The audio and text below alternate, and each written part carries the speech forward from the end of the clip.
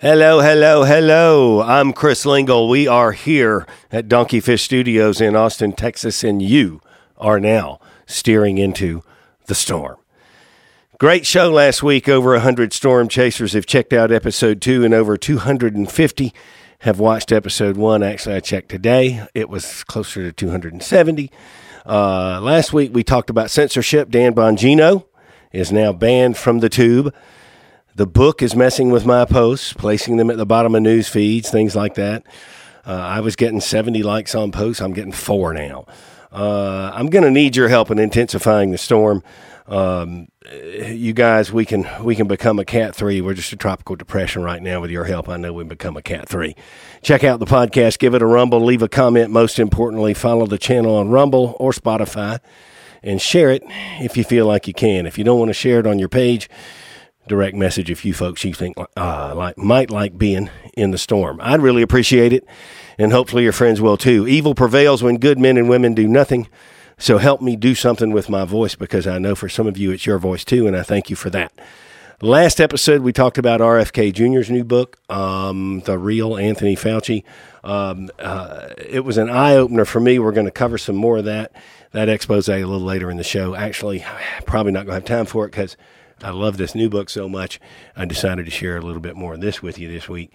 So this is by Dr. Joseph Mercola and Ronnie Cummins. It's the truth about COVID-19. I'm going to share some of that with you soon. Before I do, I want to talk about an article on the central bank digital currencies. I told you we'd talk about them last time on the show because you need to know about these things. Most developed nations have a plan to implement this technology within the next 2 to 4 years, so it is on the horizon. Trust me when I tell you, this is not your basic cryptocurrency. From an article from the Prophecy News Watch entitled Fed Coin. For many government officials who want to maintain control of the financial system, central bank digital currencies are the mainstream answer to Bitcoin. For those of you who have never heard of them, central bank digital currencies are exactly what they sound like: digitized versions of the euro, the pound, the dollar, the dinar, any currency issued by central banks. Like Bitcoin, other crypto, CBDC would be entirely digital, thus furthering the ongoing war on cash. However, unlike crypto, would not have an encryption preserving anonymity. In fact, it would be totally the reverse, potentially ending the very idea of financial privacy. The countries where the idea of digital currency has progressed the furthest, China, imagine that, and the UK. The UK is not near as far advanced as China is. The digital yuan has been in development since 2014, and right now is subject to ongoing and widespread testing. The UK is nowhere near that stage yet, but they are keenly pushing forward a digital pound that the press are calling Britcoin. Most people wouldn't like the idea of governments monitoring all spending in real time, but that's not even the worst of it. By far, the most dangerous idea is that any future digital currency should be programmable, meaning the people issuing the money would have the power to control how it is spent. That's not an interpretation. It's not a conspiracy theory. Here's a quote from Augustin Carstens, head of the Bank for International Settlements, speaking earlier this year. The key difference with CBDC is that the central bank would have absolute control on the rules and regulations that will determine the use of that expression of the central bank liability, and then have the technology to enforce that. Now, that tells you not only they want and are seeking this power, but how they intend to justify it to themselves. They make your money an expression of their liability, and so they consider, well, it's only right that they control that. It's a liability for them. An article in the Telegraph back in June was just as candid. Digital cash should be programmed, or could be programmed to ensure it is only spent on essentials or goods which an employee or government deemed to be sensible. The article goes on to quote Tom Mutton, a director at BOE. You could introduce programmability. There could be some socially beneficial outcomes from that, preventing activity which is seen to be socially harmful in some way. Are you listening? Governments and employers making sure the money they issue can only be issued on sensible things and not to be used in socially harmful ways. Well, who decides what's harmful? The government? Your employer? Your Uncle Ted? It doesn't take much imagination to see just how this system could evolve and reshape society into a truly dystopian nightmare. This according to the article. In China, the process is already beginning with the trademark lack of subtlety. As they progress toward the release of their digital currency, they're banning all cryptocurrencies to remove competition, and it's already known the digital yuan will be programmable. The West's approach will probably be less direct, but no less controlling for that. Bitcoin will likely be programmed in only special circumstances, starting, as the Telegraph says, with state benefits. They will be flagged to be spent only on essentials.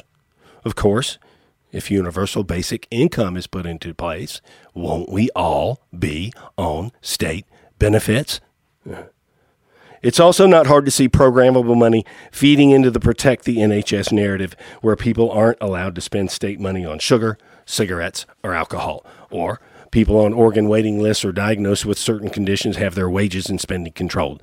By and large, however, it's the nature of British tyranny to be unofficial, so the UK government will make a big show of renouncing their own power to program the money, thereby positively contrasting themselves with China, but at the time will take no steps to prevent large companies programming the wages they issue.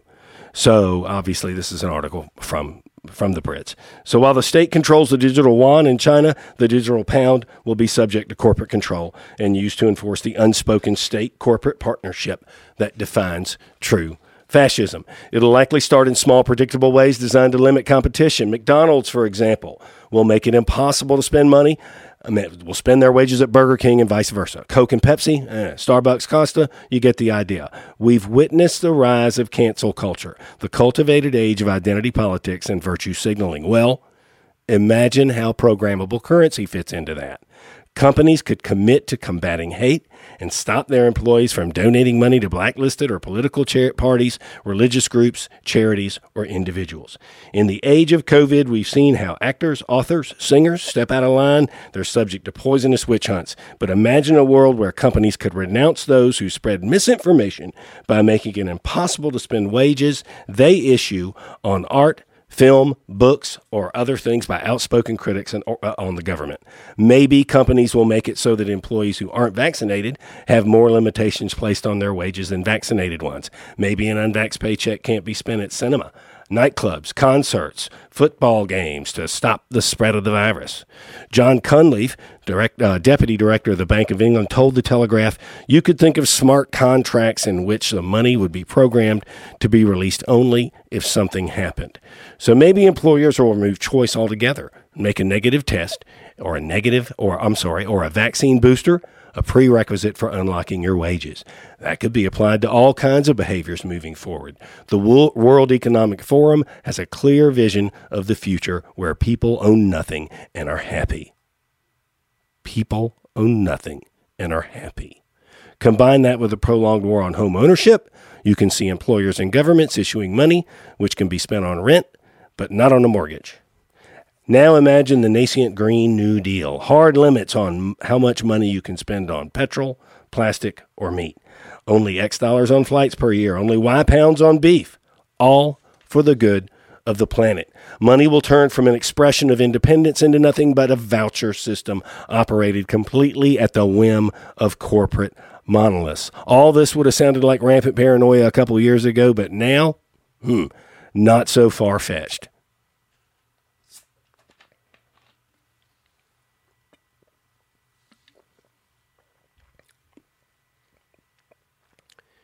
A programmable digital currency would have coded into it the ability to control our entire society, and it looks like that's where the new normal is heading next.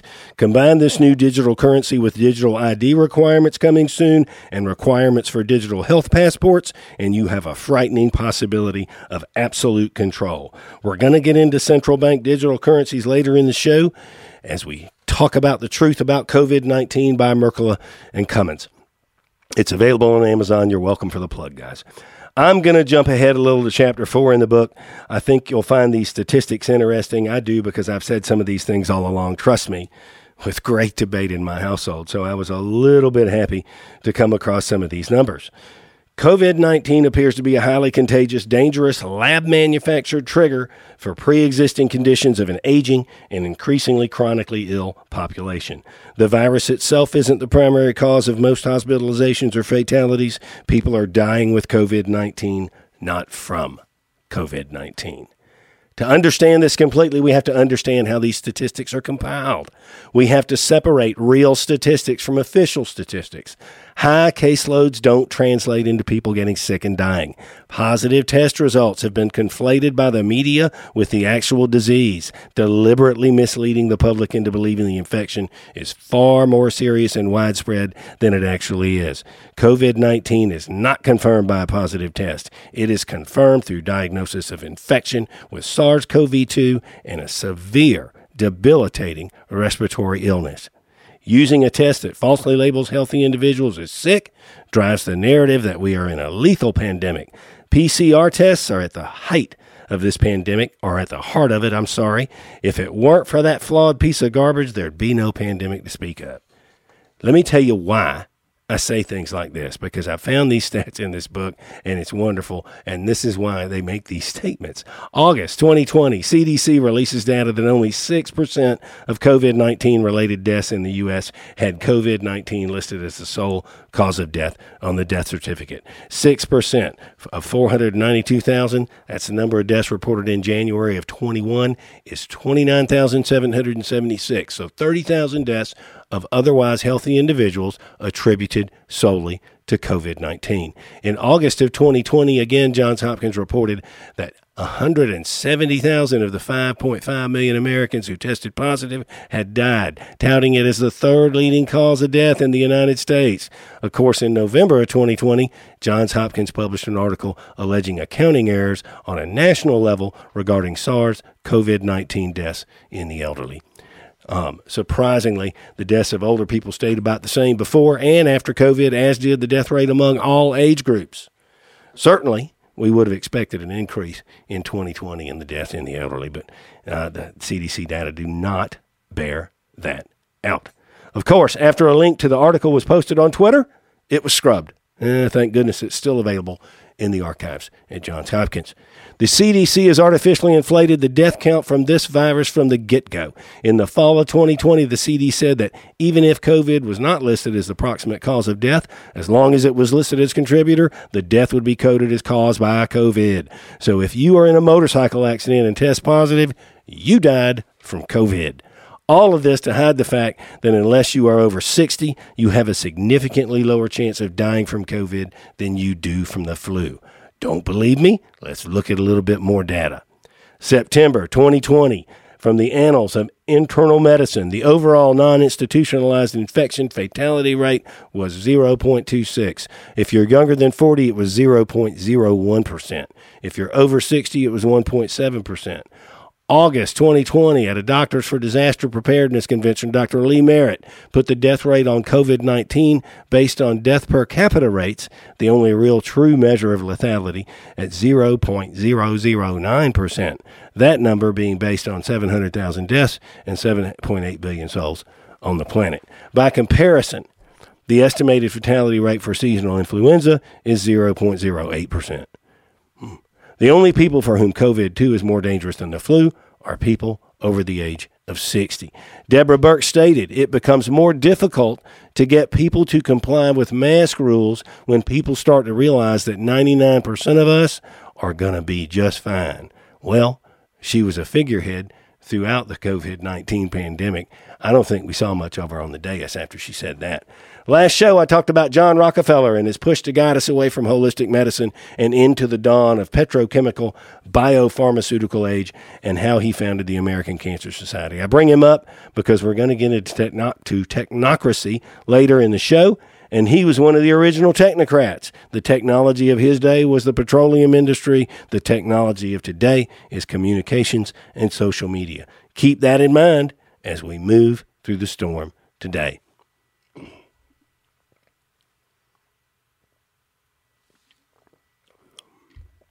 Excuse me. We talked about censorship too.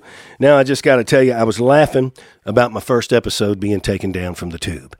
The hair on the back of my neck stood up. when they banned Dan Bongino, though. And pretty much I'm downright petrified and pissed off at the same time over what they're doing to Joe Rogan, and you should be too.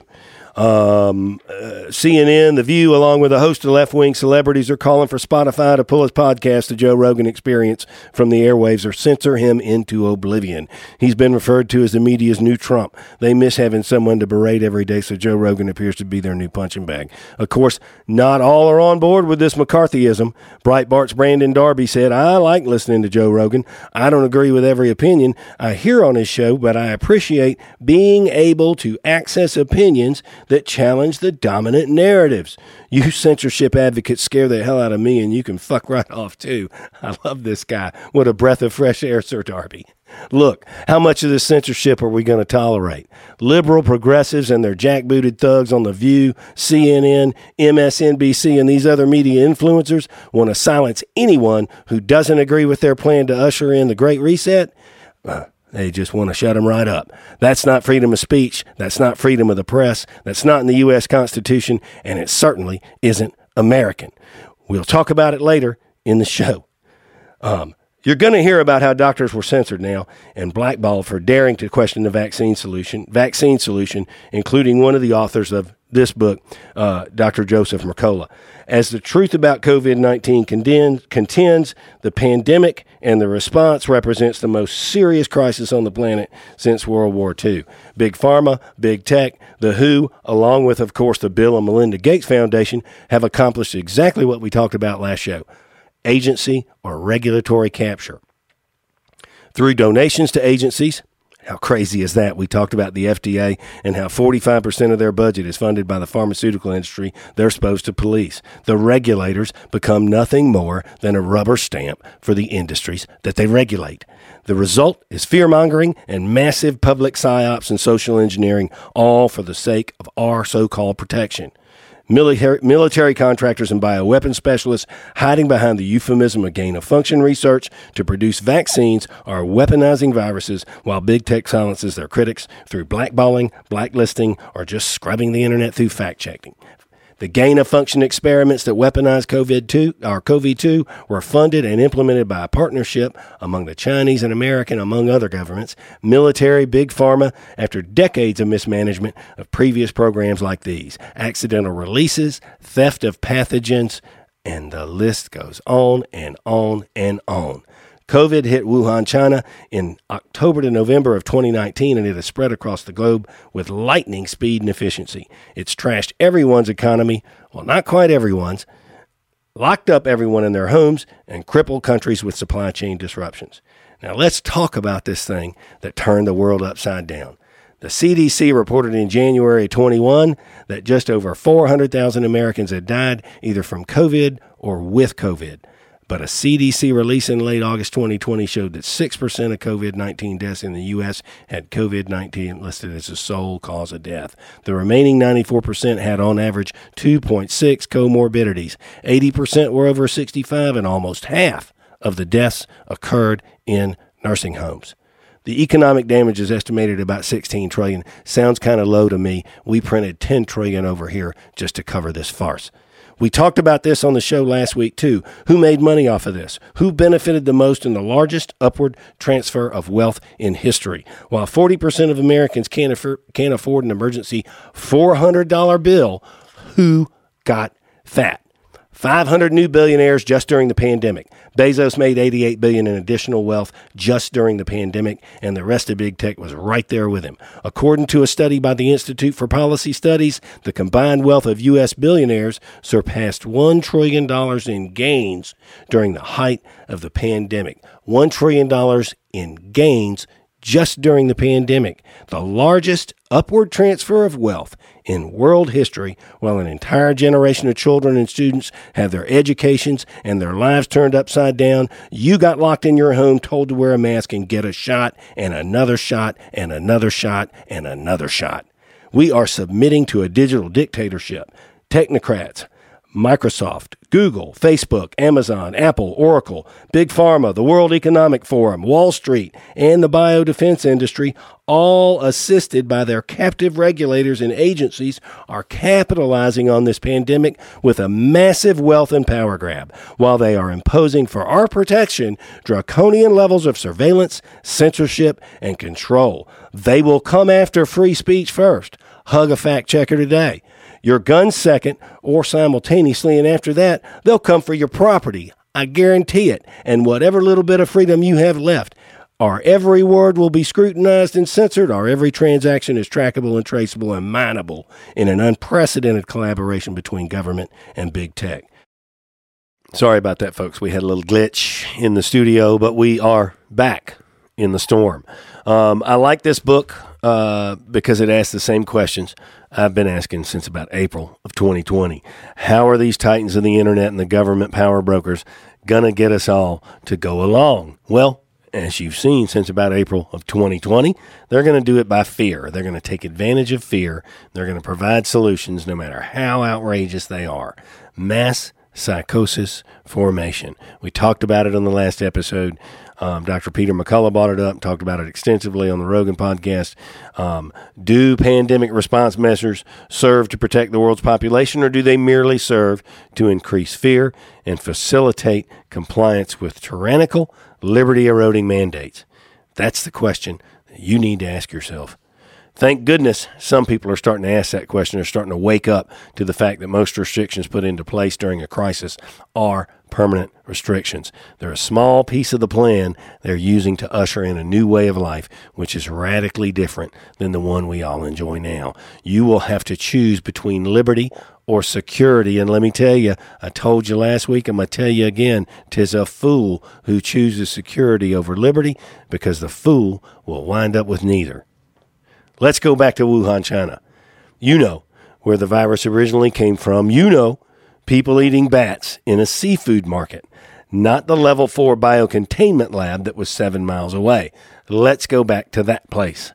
Story put out and maintained by the Chinese government and spread by Tony Fauci, Bill Gates, the CDC, the National Institutes of Health, and the lamestream media, along with all the social networks and fact checkers, to be received as gospel by the public was this: SARS-CoV-2 virus, the bug that causes COVID-19, emerged naturally from nature and then miraculously and inexplicably jumped the species barrier from bats into humans, precipitating the most serious and deadly epidemic since the Spanish flu of 1917. That virus infected a third of the world's population and killed 50 million people. By contrast, 5.6 million people from COVID deaths, and we'll talk about the way they count those a little bit later on in the show, with a population of 7.8 billion people.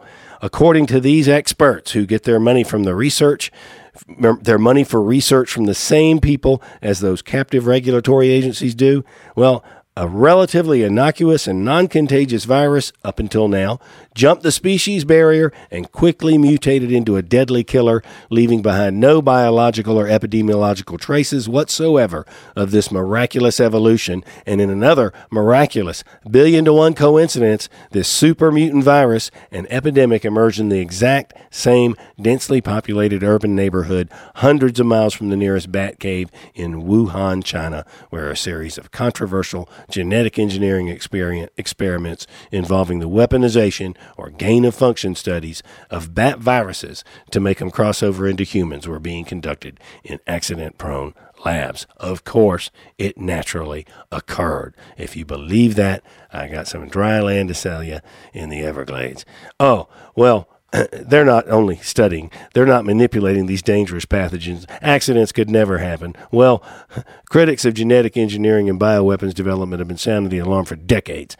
They've warned that experiments like these gain-of-function weaponization studies that manipulate viruses and other pathogens are inherently and extremely dangerous. Oh, and by the way, they violate international law.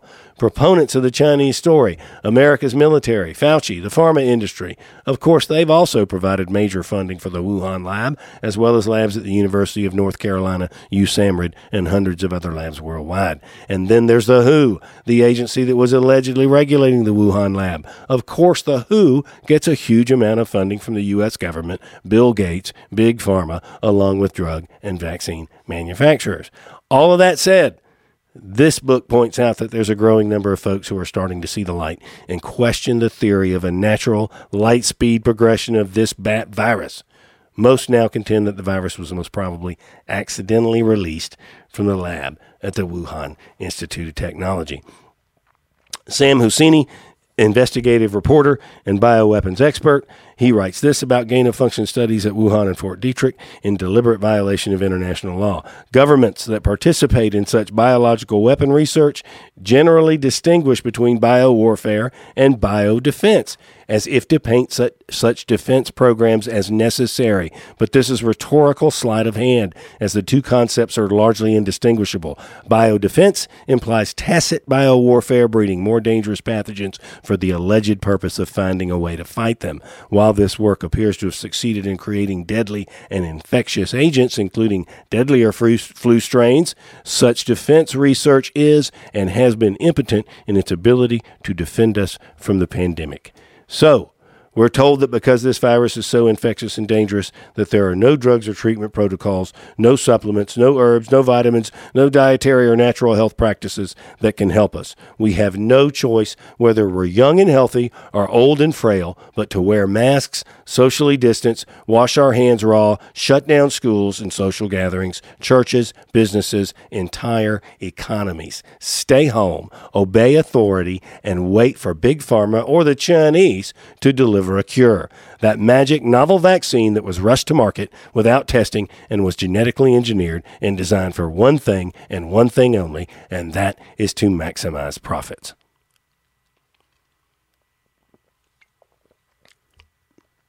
Mercola and Cummins go so far as to accuse the technocracy machine of medical malpractice on a global scale, and here's why. They've never been able to develop a vaccine for this. Even after decades of research and billions of dollars in funding, a genetically engineered vaccine designed to modify, perhaps permanently, human RNA has never been allowed on the market because previously they seem to create a dangerous phenomenon called antibody-dependent enhancement, especially in the elderly, making them more susceptible to the disease. As I understand this process, ADE causes greater sensitivity to the disease if a person vaccinated encounters the virus again. What a paradox. Also, isn't it medical malpractice to withhold treatment?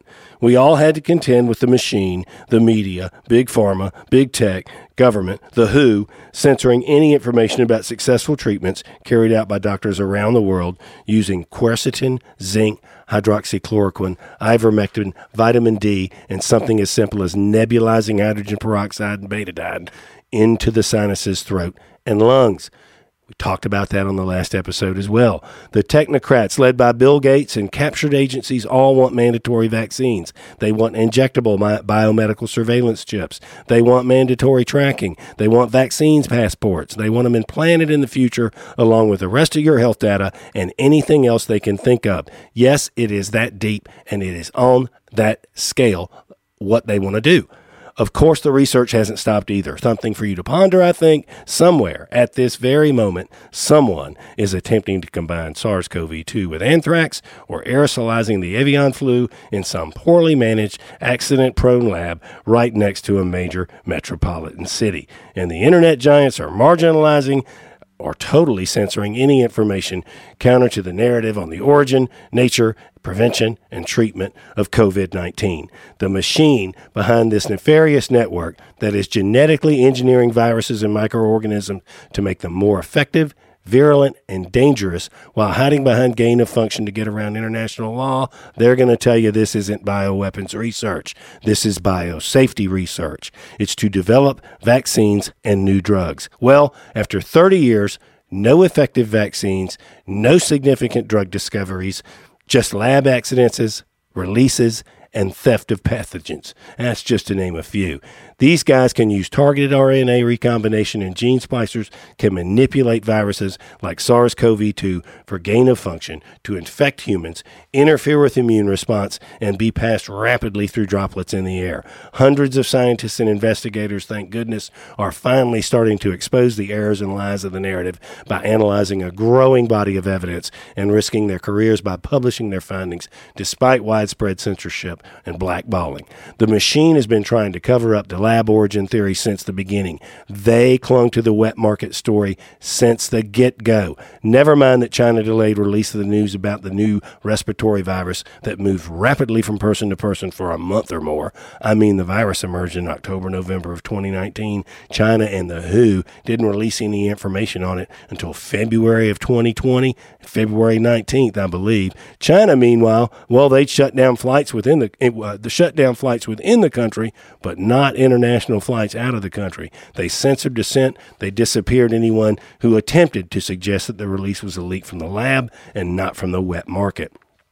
The American media, they went right along with it. We mentioned accidents, thefts, and shoddy performance earlier. Well, in 2004, a breach at the Chinese CDC lab is believed to have caused 4 SARS cases, including 1 death in Beijing. 65 lab workers at the Lanzhou Veterinary Research Institute were infected with brucellosis in December of 2019. This one is great. You're going to love it. 6 vials of smallpox were accidentally found in a storeroom in the U.S. FDA lab at the National Institutes of Health. That was the second time in a month during 2014 that lab was found to have mishandled dangerous materials. And let me tell you, if you found 6 vials of smallpox in a storeroom that was unsecured and they were supposed to be in a secured area, well, they were probably put in the storeroom by someone who was going to steal them, and they just hadn't gotten them spirited out of the building before somebody else found them. Shortly before this, the CDC realized that they had, in fact, accidentally sent live anthrax between labs, exposing at least 84 workers. In 2015, the Pentagon figured out that a Dugway Proving Ground lab had been sending incompletely inactivated anthrax, so live anthrax, to 200 other laboratories around the world for the last 12 years.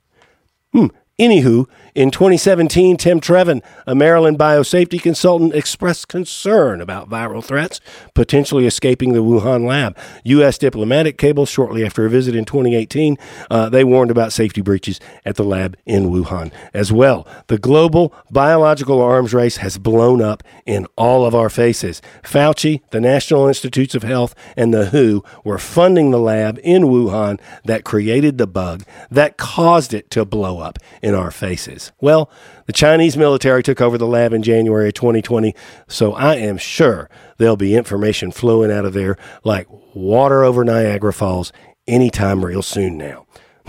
In February of 2020, The Lancet, remember we talked last episode about The Lancet kind of blatantly publishing a blatantly false article about how hydroxychloroquine was causing harm when it was found to be not true. So The Lancet has as much credibility as, well, something that doesn't have a lot of credibility.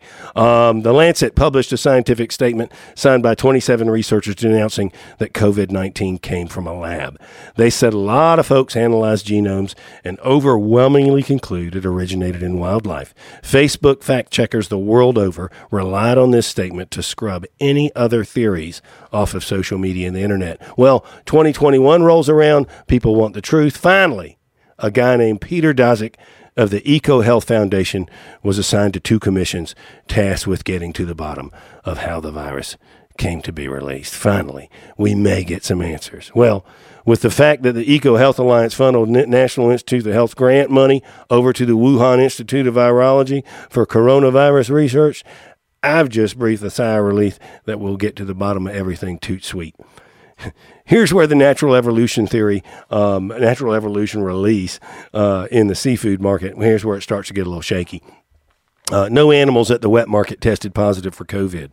1/3 of the initial group of human cases had no connection to the market whatsoever, including the first reported case. I'm going to circle back around to the first reported case in a couple seconds.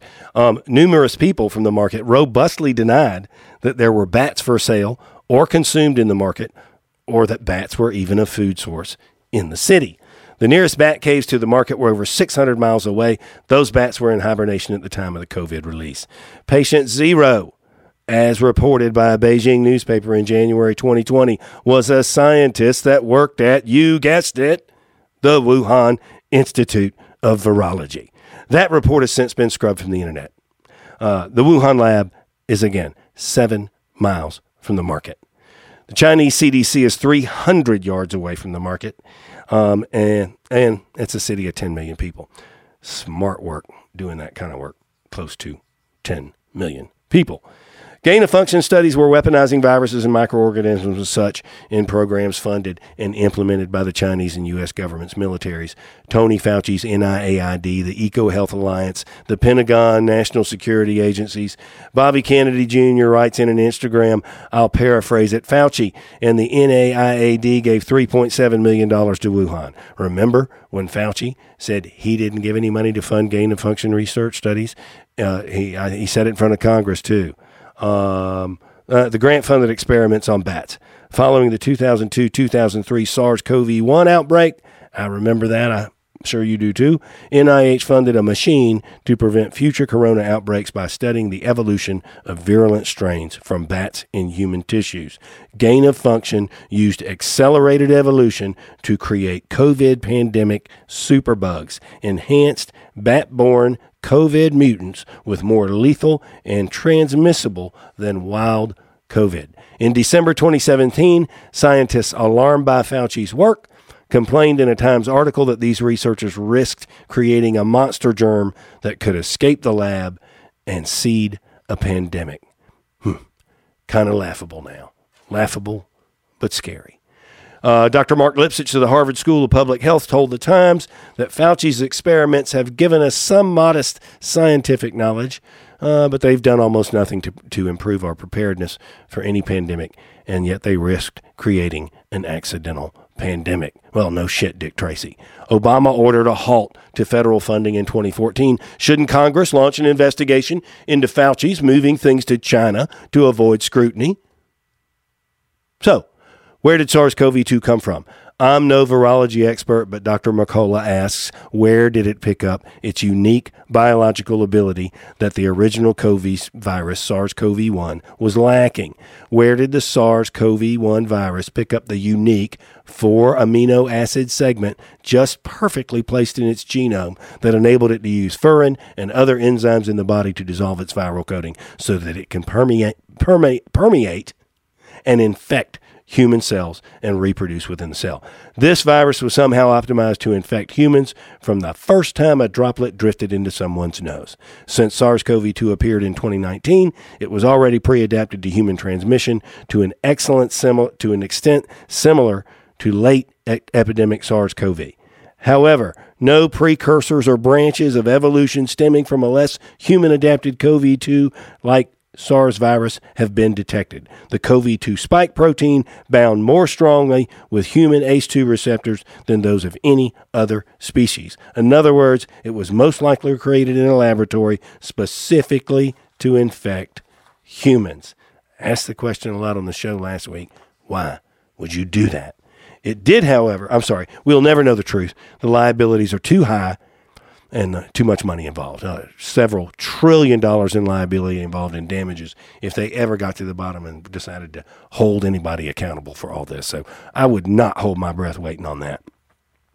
Some not so funny stories about pandemics of the past. We already mentioned the Spanish flu of 1918, 50 million dead, 500 million infected worldwide. We lost 2.7% of the world's population. It could kill within 12 hours. I laugh when COVID's compared to this. The Spanish flu went after 20 to 40-year-olds. COVID impacted the elderly with comorbidities, usually 3 or 4. They impacted them the most, and even the mortality rates still weren't even close to the Spanish flu. In 76, we had a swine flu scare. Over 230 soldiers at Fort Dix. A vaccine was fast-tracked because they bought the Spanish flu scare up again. Sound familiar? Kind of bought it up for this one too, didn't they? All Americans were told to get vaccinated. A contained illness. 230 soldiers at Fort Dix.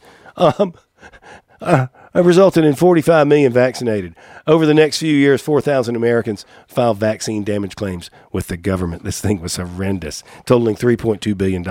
Side effects included hundreds of cases of Guillain-Barré syndrome. That's a rare side effect of flu vaccines. Healthy 20-year-olds became paraplegics. 300 deaths or more were attributed to this thing. What was the death toll from the plague upon the earth that got those 230 soldiers infected? One person. H5N1 bird flu scare, 2005. Predictions were that 2 million Americans would die. I think they said 2 million Americans would die during this pandemic, too. It was a big nothing burger. The press dubbed it the pandemic that never happened. It did, however, spur the WHO into action to create a fast-track process for licensing and the approval of pandemic vaccines. 2009, swine flu again, going to kill 90,000 Americans, going to hospitalize 2 million. The sky is falling. The sky is falling.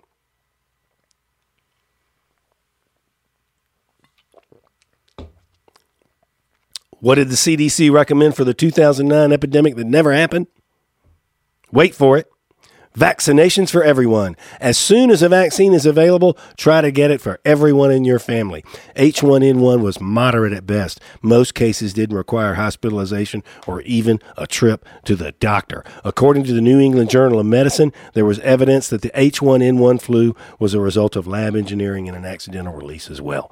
So, I kept asking you, why would you do that all throughout the last episode? I asked it again just a few seconds ago. I'll ask it again one more time. Why would you do these things? Well, a better question is to ask yourself, who benefits from this? Big Pharma, the World Economic Forum, Big Tech, and those seeking to move us all into the new world order. Fauci in 2018 told us that the Trump presidency would face a pandemic. We talked about it last week, and we also talked about the fact that he was funding studies on the very bug that caused the pandemic that Trump faced. I've been saying these things for 18 months. The truth about COVID-19 actually says that we are quite possibly looking at the greatest criminal act or act of criminal negligence and cover-up in modern times. Seriously. If suspects act like they're guilty by concealing or destroying evidence, silencing dissent, intimidating witnesses or critics, and changing their story all the time, they're either guilty or they're covering for somebody who is. If someone benefits economically or politically or increases their power base and control from a crime or disaster or covering up for the crime or disaster, well, let's just say they'd have somewhat of a credibility issue. If a wealthy someone or group of wealthy someones, Gates, the WHO, uncannily predicts in great detail that a pandemic like COVID-19 is about to emerge, like they did in Event 201, and then it happens within months, we should start paying attention to those folks, especially when they begin to manipulate the crisis to their advantage by censorship and manipulation while they shove this great reset down all of our throats and they implement the new world order they want. Now, I'd intended to move to thoughts about Kennedy's book here, but after reading the last two chapters of The Truth About COVID-19, I felt I had to share the data with you. So please bear with me. Excuse me.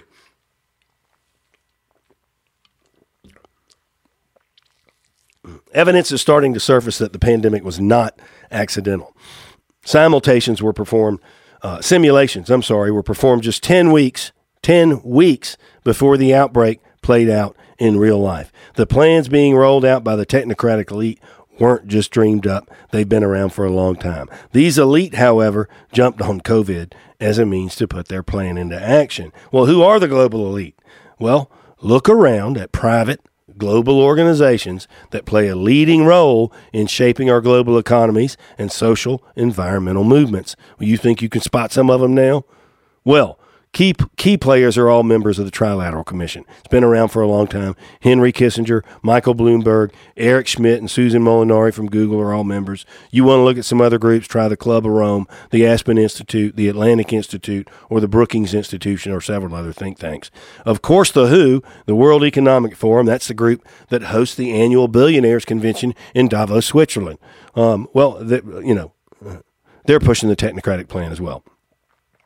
Did you know the Bill and Melinda Gates Foundation became the largest funder of the WHO in April of 2020? That was right after Trump cut funding to the WHO because, he didn't like what they were doing at the time because they were covering for China and Well, he didn't believe him. I guess he was right. So he cut funding to the WHO. At that time, Bill and Melinda Gates Foundation became the largest contributor to the World Health Organization. Gavi, the Vaccine Alliance, is also a top funder for the WHO. Their goal is to solve global health problems through vaccines. Gavi is a top initiative in the World Economic Forum. Are you starting to figure out why we're on booster number 4? The World Economic Forum is a conglomeration of the world's most powerful businesses: Microsoft, MasterCard, Google, the Rockefeller Foundation, the Rockefeller Brothers Fund, the Ford Foundation, Bloomberg Philanthropies, and George Soros' Open Society Foundation. You'll find the same group over at the WHO. They all claim to be working for a more equitable society and a healthier planet, and in reality, they are centralizing profit and they are centralizing power. They use attractive euphemisms to promote technocracy. You might have heard some of them. Sustainable Development, Agenda 21, the 2030 Agenda, the New Urban Agenda, Green Economy, the Green New Deal, and the entire global warming movement. The Great Reset, the Fourth Industrial Revolution, and Build Back Better. The common goal of all of these things is to capture all of the world's resources and ownership of them for a small global elite that has the know-how to program the computer systems that will ultimately dictate the lives of us all. It's totalitarianism on steroids. When they talk about wealth distribution, they are talking about redistribution from us to them, not some equitable distribution of wealth and resources on the planet. That's not what they're going for. It's not going to be some great reset like you think it's going to be, back to some wonderful time. No private property rights, because they, or ultimately the state, will own everything, including energy resources. Make no mistake about it, you are an energy resource. The American workforce is the one energy resource they want. Don't believe that? Check out Microsoft International Patent Number WO/2020/060606. It describes a cryptocurrency system using body activity data. People will be carrying out tasks automatically handed out by some computer or your cell phone with an app in return for some cryptocurrency award. Sounds like a lovely world, doesn't it? Almost everything Bill Gates does furthers the technocratic agenda. He's one of the most dangerous philanthropists in modern history. He's dumped billions into global health initiatives that stand on very shaky moral and scientific ground, COVID-19 being one of those. All of Gates' answers to the problems we are facing are consistently focused on building corporate profits through highly toxic methods: chemical ag, GMOs, drugs, or his favorite, along with Fauci's, vaccines. Vaccines and surveillance technology are his go-to answers, and these are in the very industries that he's heavily invested in. Gates has described his charity as catalytic philanthropy, where he utilizes the tools of capitalism to benefit the poor. It's a money laundering scheme, and I'll tell you about it in just a second.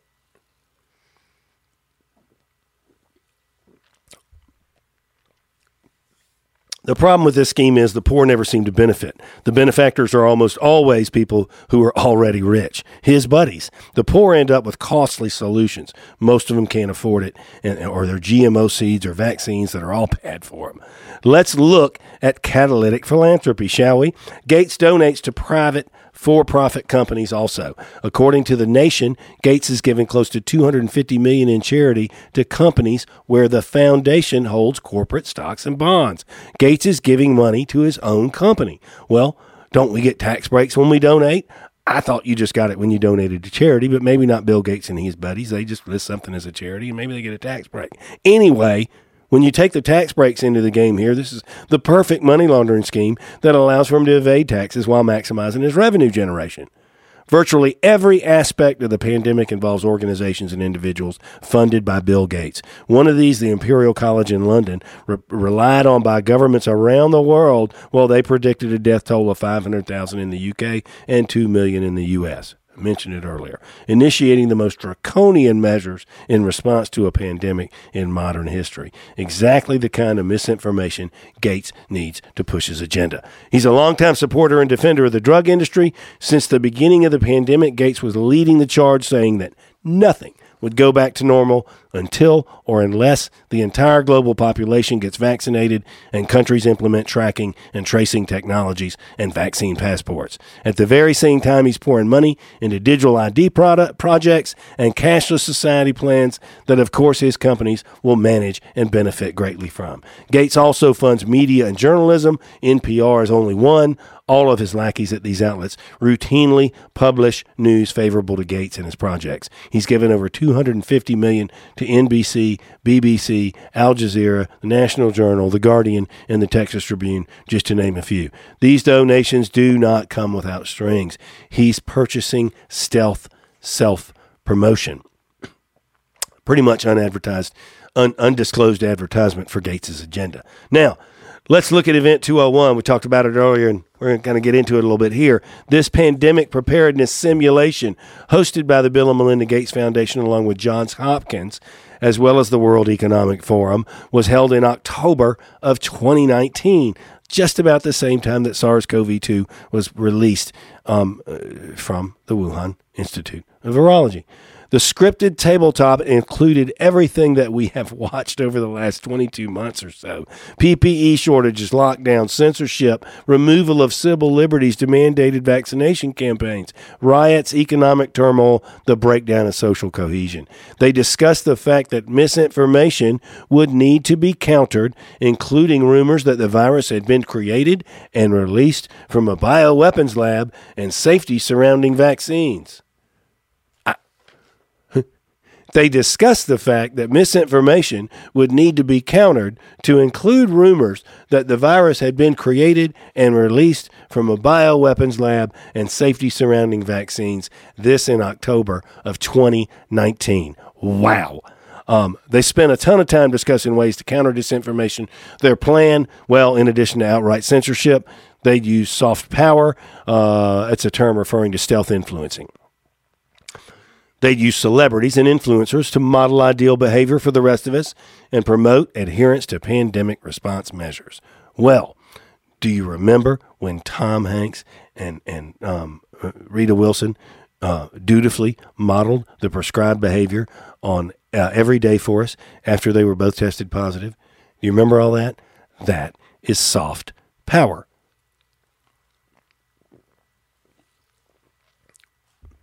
Or at least it's an example of it. The UN also enlisted 10,000 digital volunteers to rid the internet of false information and disseminate UN-verified science-based content. Basically an army of internet trolls censoring any opinions that run counter to the narrative or the status quo. Using the pandemic, politicians will use a crisis, a threat, or a pandemic to justify the need for war or eroding civil liberties. The Patriot Act is one example. It changed 15 existing laws. It allowed TSA to legally record anyone's phone calls, all under the guise of protecting freedom, when it was far from doing that. Excuse me. It was one of the biggest steps toward losing civil liberties ever in the U.S. It was rushed through Congress with the objection of Pat Leahy and Tom Daschle. Both were senators at the time. Well, guess what? Tom Daschle and Pat Leahy were the two senators that had letters with weapons-grade anthrax mailed to them at their offices after they disagreed with the Patriot Act. The Patriot Act, as I said, was the first step in taking away our personal freedoms and laying down the surveillance foundation for a police state. It normalized invasive surveillance and the removal of privacy rights. Now, the pandemic is the catalyst for sweeping social control. With both of these things, the Patriot Act, the pandemic, you are now primed for the Great Reset. We're being tracked, traced all day, all night, right now. The infected or unvaccinated are the new enemy, and they, Gates and the machine, have convinced most of the population of this in a matter of months. It's staggering. In 2017, Gavi Vaccine Alliance decided to provide every child with a digital biometric identity that would store his or her vaccine records. In 2019, Gates worked with MIT to develop a novel vaccine delivery system using fluoroscopic microdot tags that can be read with a smartphone. An invisible tattoo, they called it. A brand, a mark, whatever. It's all going to be interconnected in a matter of years. The rapid development and implementation of biometric identification programs tied in with digital currencies to connect everything together, your ID, your finances, your medical records, and your vaccine passports. I'm as sure as the authors of this book that it'll be embedded in your body just for convenience so you don't lose it. Investigative journalist James Corbett says the different parts of this population control grid fit together like pieces of a jigsaw puzzle. The vaccination drive ties into biometric identity. That ties into the cashless society drive. In Gates's vision, everyone will receive the government-mandated vaccinations, and everyone will have their biometric details recorded in nationally administered, globally integrated digital IDs. These digital identities will be tied to all of our actions and transactions, and if and when any of these actions or transactions are deemed illegal, they'll just be shut off by the government or by the payment providers themselves. Only the most willfully obtuse people could claim to be unable to see the nightmarish implications for this type of all-seeing, all-pervasive society where every transaction, every movement of every citizen is monitored, analyzed, and databased in real time by the government. And Bill Gates is one of those willfully obtuse people. This Gates-driven agenda is not about money. It is about control. Control over every aspect of our daily lives, from where we go to who we meet to what we buy and what we do.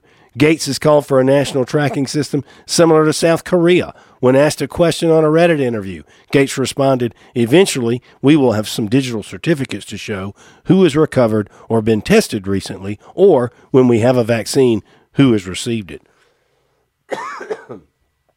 Digital certificates, invisible brands, like they do with cattle. Do you get it yet, Copper Top? The Great Reset, while introduced in 2020, has been in the works for a long time. It's about money, power, and control. It's the largest upward transfer of wealth, and what you saw, what we talked about on the last show, is just the beginning. They'd have probably done it already, but Trump slowed them down. They like to use wars to promote these types of agendas, and Trump's peace efforts put a damper on that strategy. That's according to the book. Kind of funny, though, Russia has over 120,000 troops on the border of the Ukraine right now, and Biden is no match for Putin. So they just might get their war yet. In the Great Reset, the World Economic Forum points out you will not own anything. And when you don't own anything, your willingness to follow the rules will determine how many provisions you get. According to the World Economic Forum, the Great Reset will address the need for a more fair, sustainable, and resilient future and a new social contract centered on human dignity, social justice, and where societal progress does not fall behind economic development. Imagine that. It sounds like a perfect little utopia. Well, of course it does. It's just a fresh coat of lipstick on an old pig known as the New World Order. The Great Reset is globalization turbocharged, but it's not a plan to reset the world back to some earlier state that will allow us all to start over with a cleaner environment and a more equitable social structure. The plan is to circumvent democracy and shift global governance into the hands of the few. Klaus Schwab, author of COVID-19, The Great Reset, said, "For the most part, business as usual died, or at least was infected by COVID-19. Do you think Build Back Better originated with the Joe Biden campaign? Well, you'd be wrong. This slogan is also part of the Great Reset. It was introduced in a UN press release as the world. Here's what the UN said: as the world begins planning for post-recovery, the United Nations is calling on governments to seize the opportunity to build back better by creating more sustainable, resilient, and inclusive societies. Sounds kind of like what I was reading before, the utopia. The current crisis is an unprecedented wake-up call. We need to turn the recovery into a real opportunity to do things right for the future. The phrase has been widely adopted in Great Britain, New Zealand, Canada, around the globe. It's anti-privacy and pro-technology. Its goal is to decimate privacy and property rights, and it's to shift the financial system over to a central bank digital currency system, which in turn is part of the system of social control. Once they control your money, they control you. Most countries will implement CBDC within the next 2 to 4 years. These things are nothing like crypto.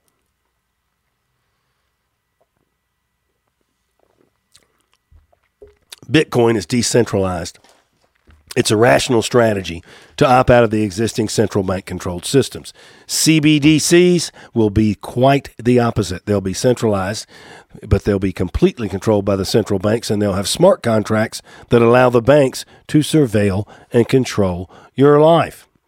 You want to talk about tools to manipulate people? That's a huge one. There's an entire school of public health on tools to manipulate people, and it's dedicated to identifying the most effective ways to frighten people into accepting desired public health measures. By adding confusion and uncertainty to the mix, you can move from fear to anxiety, a state of confusion which you can no longer think logically, and in this state, you are easily manipulated. Another term for that is called gaslighting, and this country is being gaslighted on a massive scale. Fear is only one, science is another. Anytime someone dissents, you've heard it throughout this pandemic. Anytime someone dissents, they are accused of being anti-science, and any science that conflicts with the narrative is declared debunked science. The only science that matters is the science that the technocracy deems is true. We cannot allow this to continue. We must insist on medical freedom, personal liberty, and the right to privacy and private property. This includes the right to not take a vaccine if you don't want it. If we don't end this now, there will be no end to the medical tyranny that will follow. As we come to the closing of the show, last show we talked about freedom. We talked about a quote from the character on 1883, Elsa Dutton. Her version of freedom was riding free in an untamed land where nothing existed outside of the moment that she was in at that time. She also mentioned something about independence, which is a little bit different from freedom. Independence, you're in control, but you're not truly free because you have things to do. I asked what freedom was like today as opposed to 1883. My answer is probably similar to what Elsa Dutton found out later in that episode. Freedom is somewhat of a myth. Well, it's not a myth. It's just very difficult to achieve. We have responsibilities. Even in a free society, we have responsibility. That's the reason why it's very difficult to achieve. We have outside intrusion, forces beyond our control. They can shatter your freedom. Her freedom was shattered when her boyfriend got shot defending the camp from bandits. Your freedom has been shattered by a bug. It was manufactured by humans and released probably accidentally by humans who warned you of the bug's impending release. So your freedom was shattered by a bug. These same people are picking up the pieces of your shattered freedom. They're locking them in a box to create the world they want for you. Don't let it happen. Stand up for yourself, and you need to stand up for your neighbor too. Just because you got vaccinated doesn't mean you can't say something about his right to not get vaccinated. Stand up for your neighbors too. Evil prospers when the good do nothing or say nothing. After your freedom goes, your independence is going to go right behind that. That's it for this episode of The Storm. I hope you enjoyed the podcast because I certainly enjoy the process of putting them together and getting them out there into your lives. Be sure to follow the channel on Rumble. Check us out. Follow us on Spotify too. Give us a like or a rumble. Drop us a comment and tell your friends to steer into the storm. With all that I just laid out about the level of censorship and control the technocrats already have, I need all the help I can get to increase the intensity of the storm from a tropical depression to a hurricane. I hope you'll help me out. Until then, remember, masks are stupid. The final variant is communism. Epstein did not kill himself. Critical race theory and white privilege are racism. And there's only two genders. Have a great week. Stay vigilant, and we'll see you next time in the storm.